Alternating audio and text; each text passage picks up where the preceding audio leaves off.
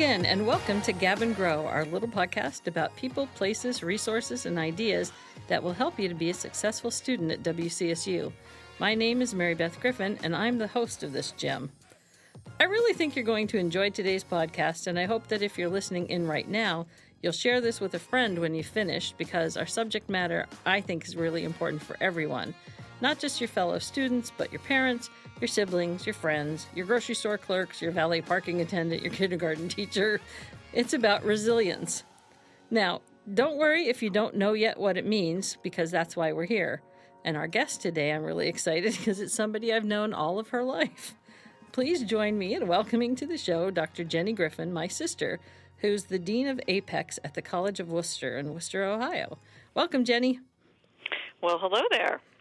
Okay, so I want you to to tell people what APEX stands for. So, most people don't have a Dean of Apex on their campuses. That's true. Most people do not have a Dean of Apex. So, my job as the Dean of Apex is to run a center that has 7 offices, and really the work of our office is to do advising, planning, and experiential learning. That's where APEX comes from. Cool. So, like I said, we're here today to talk about resilience. So I'm going to start with something that's a simple question, but probably a complicated answer. What's resilience? So it is a simple question, and it is a complicated answer. But I'll try and make it fairly simple. Most people think about resilience as the ability to adapt to changing circumstances that are less than ideal, potentially adverse. So if you think about it, it's really what's your ability to bounce back after you've had an experience that's probably not so positive. Okay. So you and I talked a little bit, sharing notes and things about this when we were getting ready for it. And one of the things that you talked about was resilience being working toward thriving and away from a deficit model of mental health. So what does that mean for real people like me? Well, I mean, the lingo now on campuses, the hot lingo, is to really think about what is it that we need to do as human beings to be our best selves. And so a large part of that is really thinking about what's in our best interest?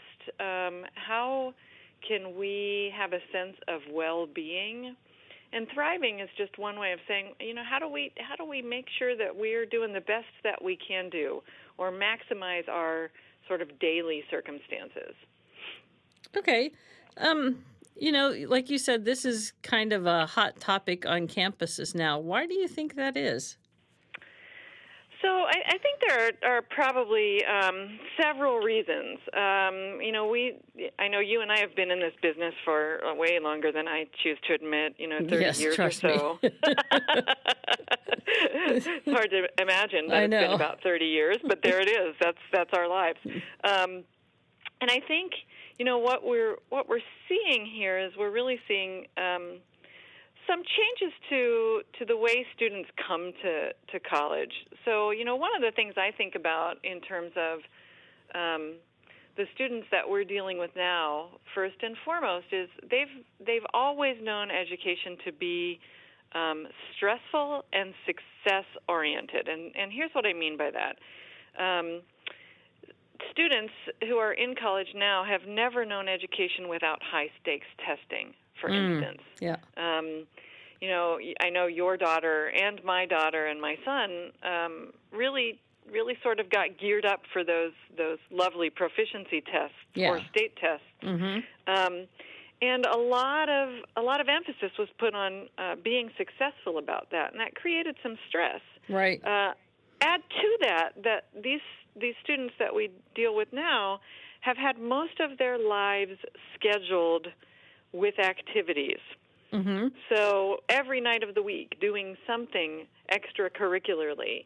And so they're set up to have come to college with very strict schedules that somebody has always monitored for them, keeping them on track, parents who wake them up in the morning, parents who remind them of their homework, parents who remind them to practice, parents who cart them to and from school, and to a large extent, parents who get involved in solving problems not with their children, but frequently for their children.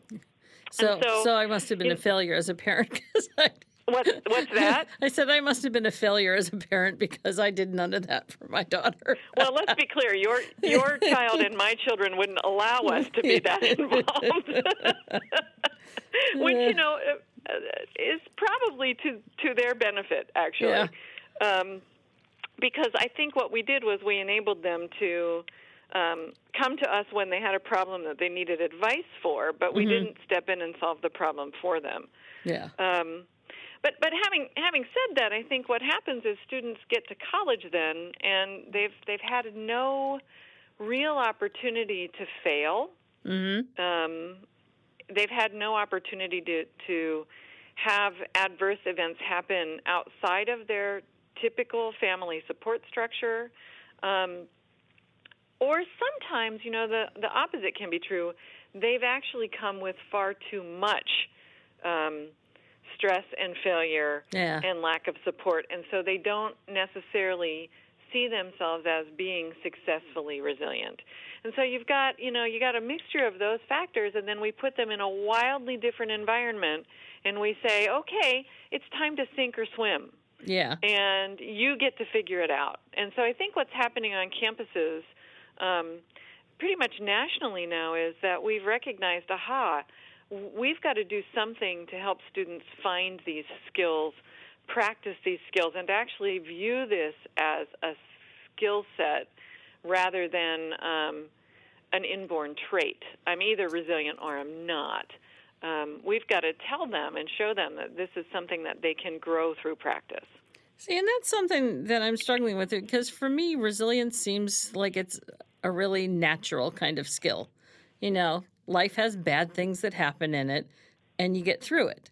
So, so, better or worse, right? Yeah. So, and maybe I have the benefit, I guess, of having had some significant issues that happened in our family and things over the years that, we had a father who was sick. So, maybe that equipped me better for some of this. I don't know, but it seems, you explained it fairly well of why it seems like it might be impacting students more now than maybe it did when we were in school.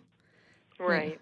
So. So thinking about it, as a skill set that can be practiced. I think you framed it pretty well in terms of why you view it as something that's so natural, right? Mm-hmm. Because in honesty, you and I grew up having to be resilient all of our childhood life. Yeah. And then we've had events outside of childhood and well into adulthood where we've had to practice our resilience. Yeah. Because, as I say to my students frequently, sometimes life really does just suck. Yeah.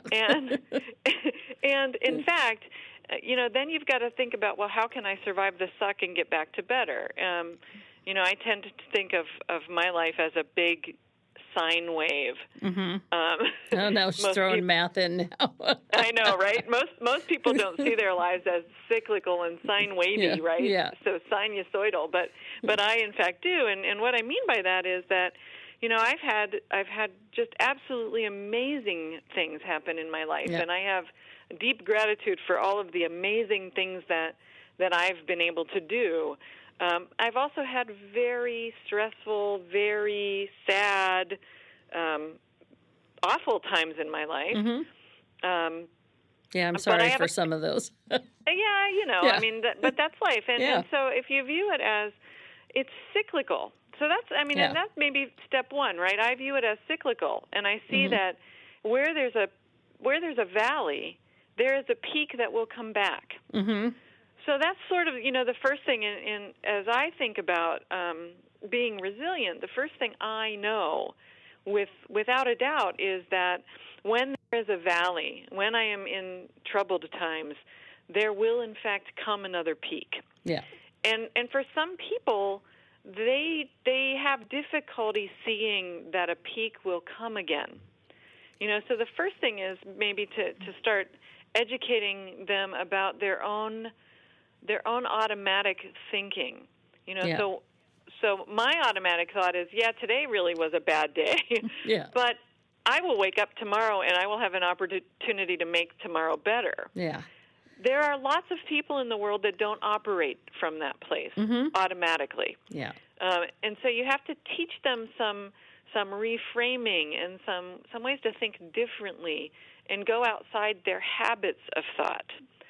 So part of resilience practice really is getting people to identify what their automatic thoughts are and then get them to reframe those thoughts in a way that they can begin to see, but maybe things do get better. And if I look at the balance of my life, have I had more happy times? Have I had some of those peak experiences as well as some of those valleys?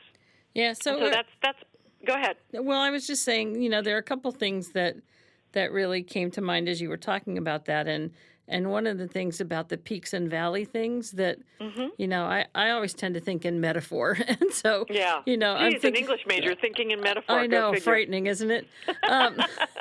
But one of the things I was thinking of is that, the art of resiliency is, I think sometimes when you're struggling with resiliency, you tend to look at those peaks and valleys as a roller coaster. And so it's like it's going to be automatic. You go downhill and then you'll come up again. And it's really more like you're hiking that, you may be down in that valley, but there's probably some work associated with getting out of it. Yeah. So what a great metaphor that is, actually. Thank you. And I just thought of that as we were talking. It's not even on my notes, but you are a genius, man. Absolutely. The other thing is you talked about the art of practicing resiliency, and it's like if you're doing a marathon or you're prepping for an exam or something, you've got to actually work at it. So absolutely, yeah. So what are some things that people can do? You talked about that whole idea of reframing things. Right. So that's one of the things. One of the first steps in helping folks think about their own resiliency is actually helping them to become aware of times when they've shown resilience.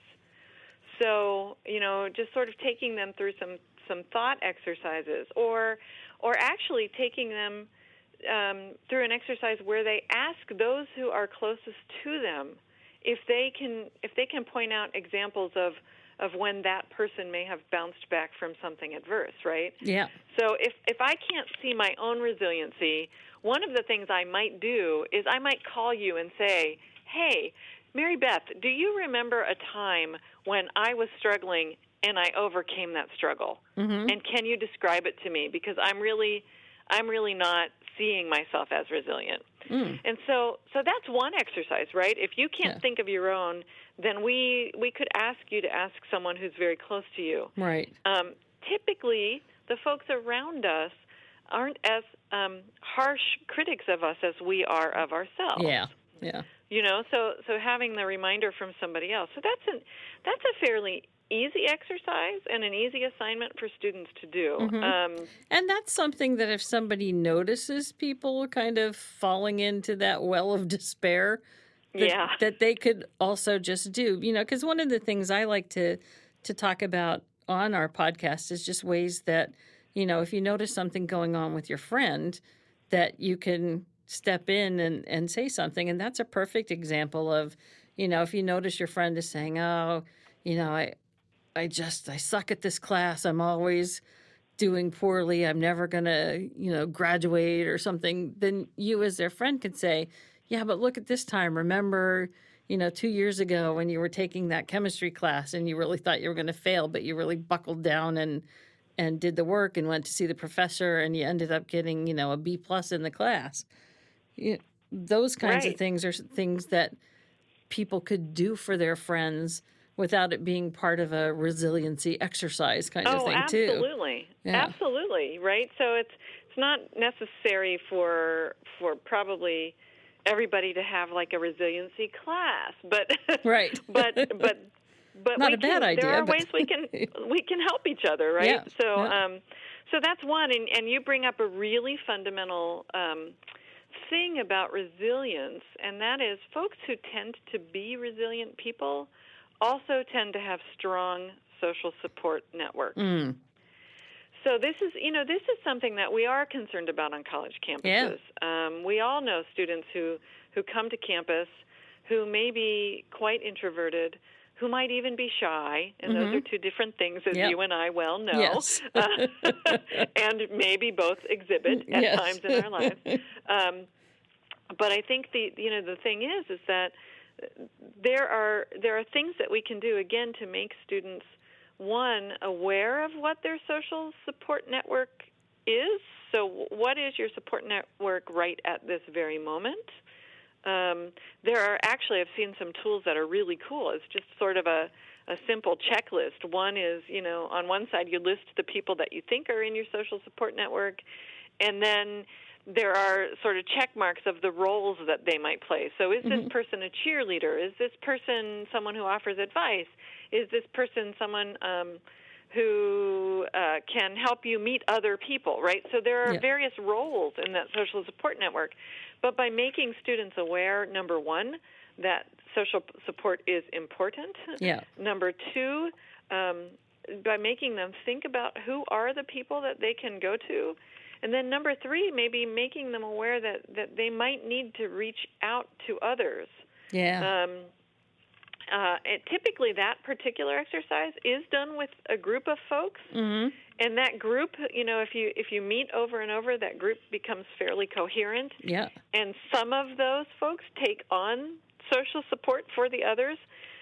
So you can get some really long-lasting bonds. I did this kind of activity with my positive psych class that I taught 3 years ago, and one of the things that I noticed to this day is that the group of students that was in that class are much more likely on Facebook to support each other through the work that they do. Yeah. So I don't know what they're doing privately, but certainly in their Facebook posts, one, they're friends on Facebook. Yeah. Two, they offer encouraging words for both good things that are happening to each other and for the trials that each is going through. And then they also post words of encouragement just generally, right? So they've learned the importance of social support. Right. Well, and that's an interesting thing, too. And I wonder if you have some thoughts about social support via social networking. Because, there are a couple different schools of thought out there. And you point out a really good example of social support coming through some of that. But there's a lot of research that's starting to show up about the isolation of social networks with especially students that we have in school right now, and the idea that, they look at social media as a comparison shopping of their lives, and often, it makes them feel much worse because they're not off on a European vacation, or they, didn't have class with Richard Gere or something. Dang. Yeah. So this is, you're raising an area that is very, very hotly researched right now, and it's really important for us to talk to folks, talk to our friends. I talk to my daughter about this. I talk to my students about this. That folks are presenting, for the most part, their best selves on social media. And if you want evidence of that, just look at what's happening on Facebook right now. In the last 2 days, the Year in Review movie that's showing, and I've resisted the temptation of looking at my Year in Review, right? Part of it is because I'm going to see a bunch of sunrise and sunset pictures and, pictures of pine cones and other weird things that I take photos of.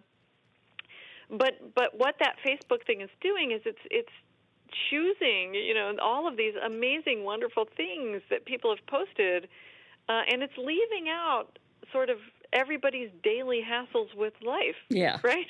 And one of the things we have to really think about in terms of our resilience is we have everyday hassles that we have to sort of work with. Yeah. And we manage that. We overcome that. We have developed strategies over time to deal with those daily hassles. We tend not to post about those daily hassles, though.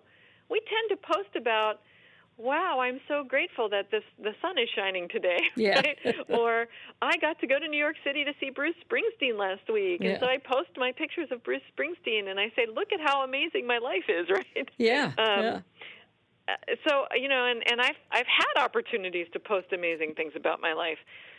So if we get caught in that constant social comparison that social media brings to us, that can have a very depressing effect on us. Yeah. And so one of the things that, again, we need to make sure that we're one, talking about with students, and two, modeling for students is how to have face-to-face, healthy social interaction. Yeah. And how to have real social interaction where we describe to people, well, my day was filled with this kind of stuff, and it was not very calm sort of day for me. So tonight, what I'm going to do to calm myself down is I'm going to go home and play some really bad cello, which is what I do, right? I go home and I play some really bad cello that no one else in the world would want to listen to. But for me, it focuses my mind, and it calms my breathing, and it restores my sense of calm. And that's a practice that I very intentionally developed because I was at a point in my life where I needed to feel some discipline. Yes. And focus my mind in a way that didn't focus on the things that were causing me stress. So I'm very serious when I say, and I've talked to my colleagues here about this, we need to find ways to educate ourselves and to find practices of resilience for ourselves. Yeah. And then we need to talk about those practices with our students, and we need to show them. So one of the things I used to do when I was teaching, when I gave an exam in my neuropsych class that was just filled with a lot of biology that psych students get anxiety about, is I would hand out an exam and I wouldn't let them begin it until the entire class had taken at least 3 deep breaths together so that we could take the edge off of our anxiety. Yeah. And, I had students over time, the first time I did it, they'd laugh. Yeah. The third time I did it with them, they'd come down and they'd say, thank you, I needed that breathing to remind me that I was anxious. So if we model some of the techniques that work for us, and we share the things that work for us, even in, just off-the-cuff kinds of conversations with students, they'll learn 2 things. One, we understand anxiety. Yeah. We understand feeling less than resilient. We've been there. We still go there. Yeah. But how do we manage it? And then 2, they see us modeling it, right? So these are very, very effective and not necessarily always explicit, but students see it. And when we model it, they can then start to practice it themselves. Right. I want to get a couple things in because we're getting tight on time. Sure. And I'm sure I've gone over Imagine the two of us talking for a long time. But, one of the things that you and I mentioned and I wanted you to think about and maybe touch base on is students who kind of get caught in that trap of feeling badly about themselves. So, they're swamped, they're overwhelmed, they can't think of a solution, and it feels, as somebody looking outside and wanting to help them, you're offering suggestions and you're modeling those kinds of things. And sometimes it feels like they just want to stay there, like it's good to wallow in that mud kind of thing.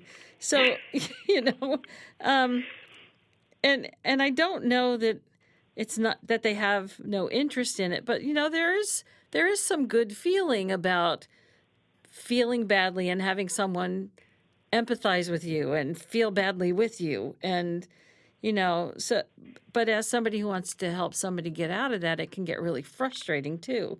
Right. Do you have thoughts about that kind of thing?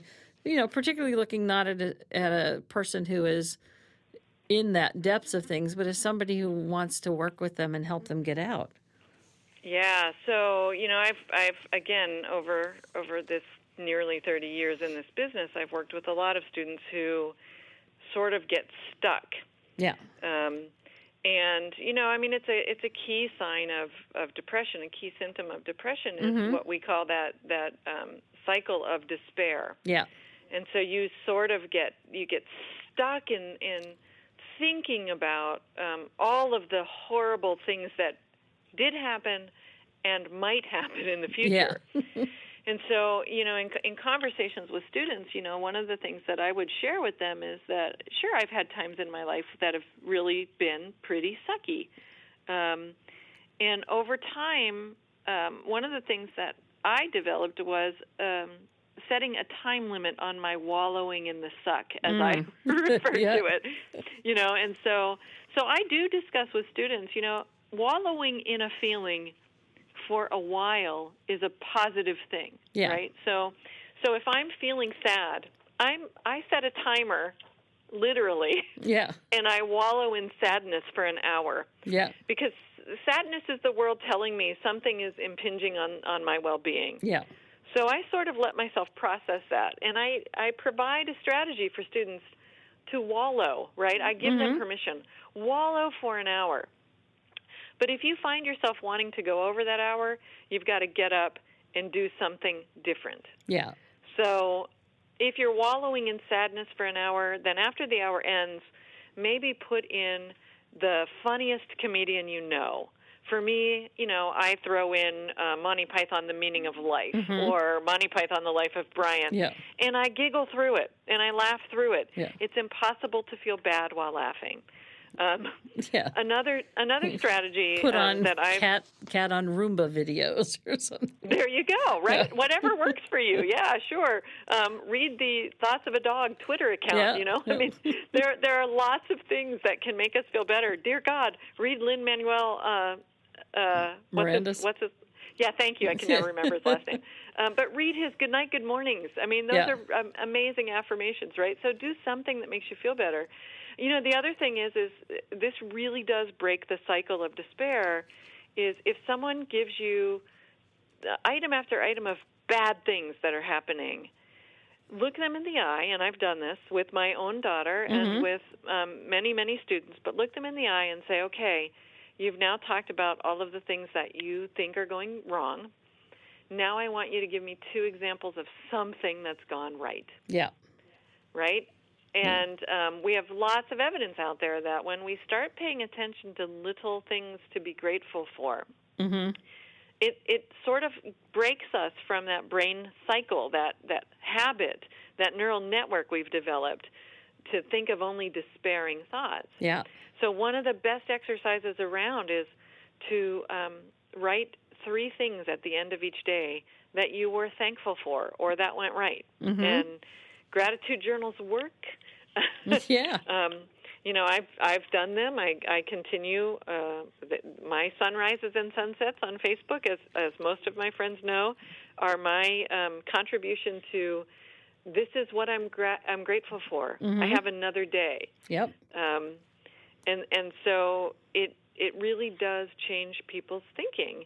But you have to be with the student or your friend or whatever person you're talking to and saying, yes, we see that things are not as they should be, and yes, your feelings are appropriate. Go there for a while. Yeah. Just don't get stuck there. Yeah. And here are some ways to unstick yourself.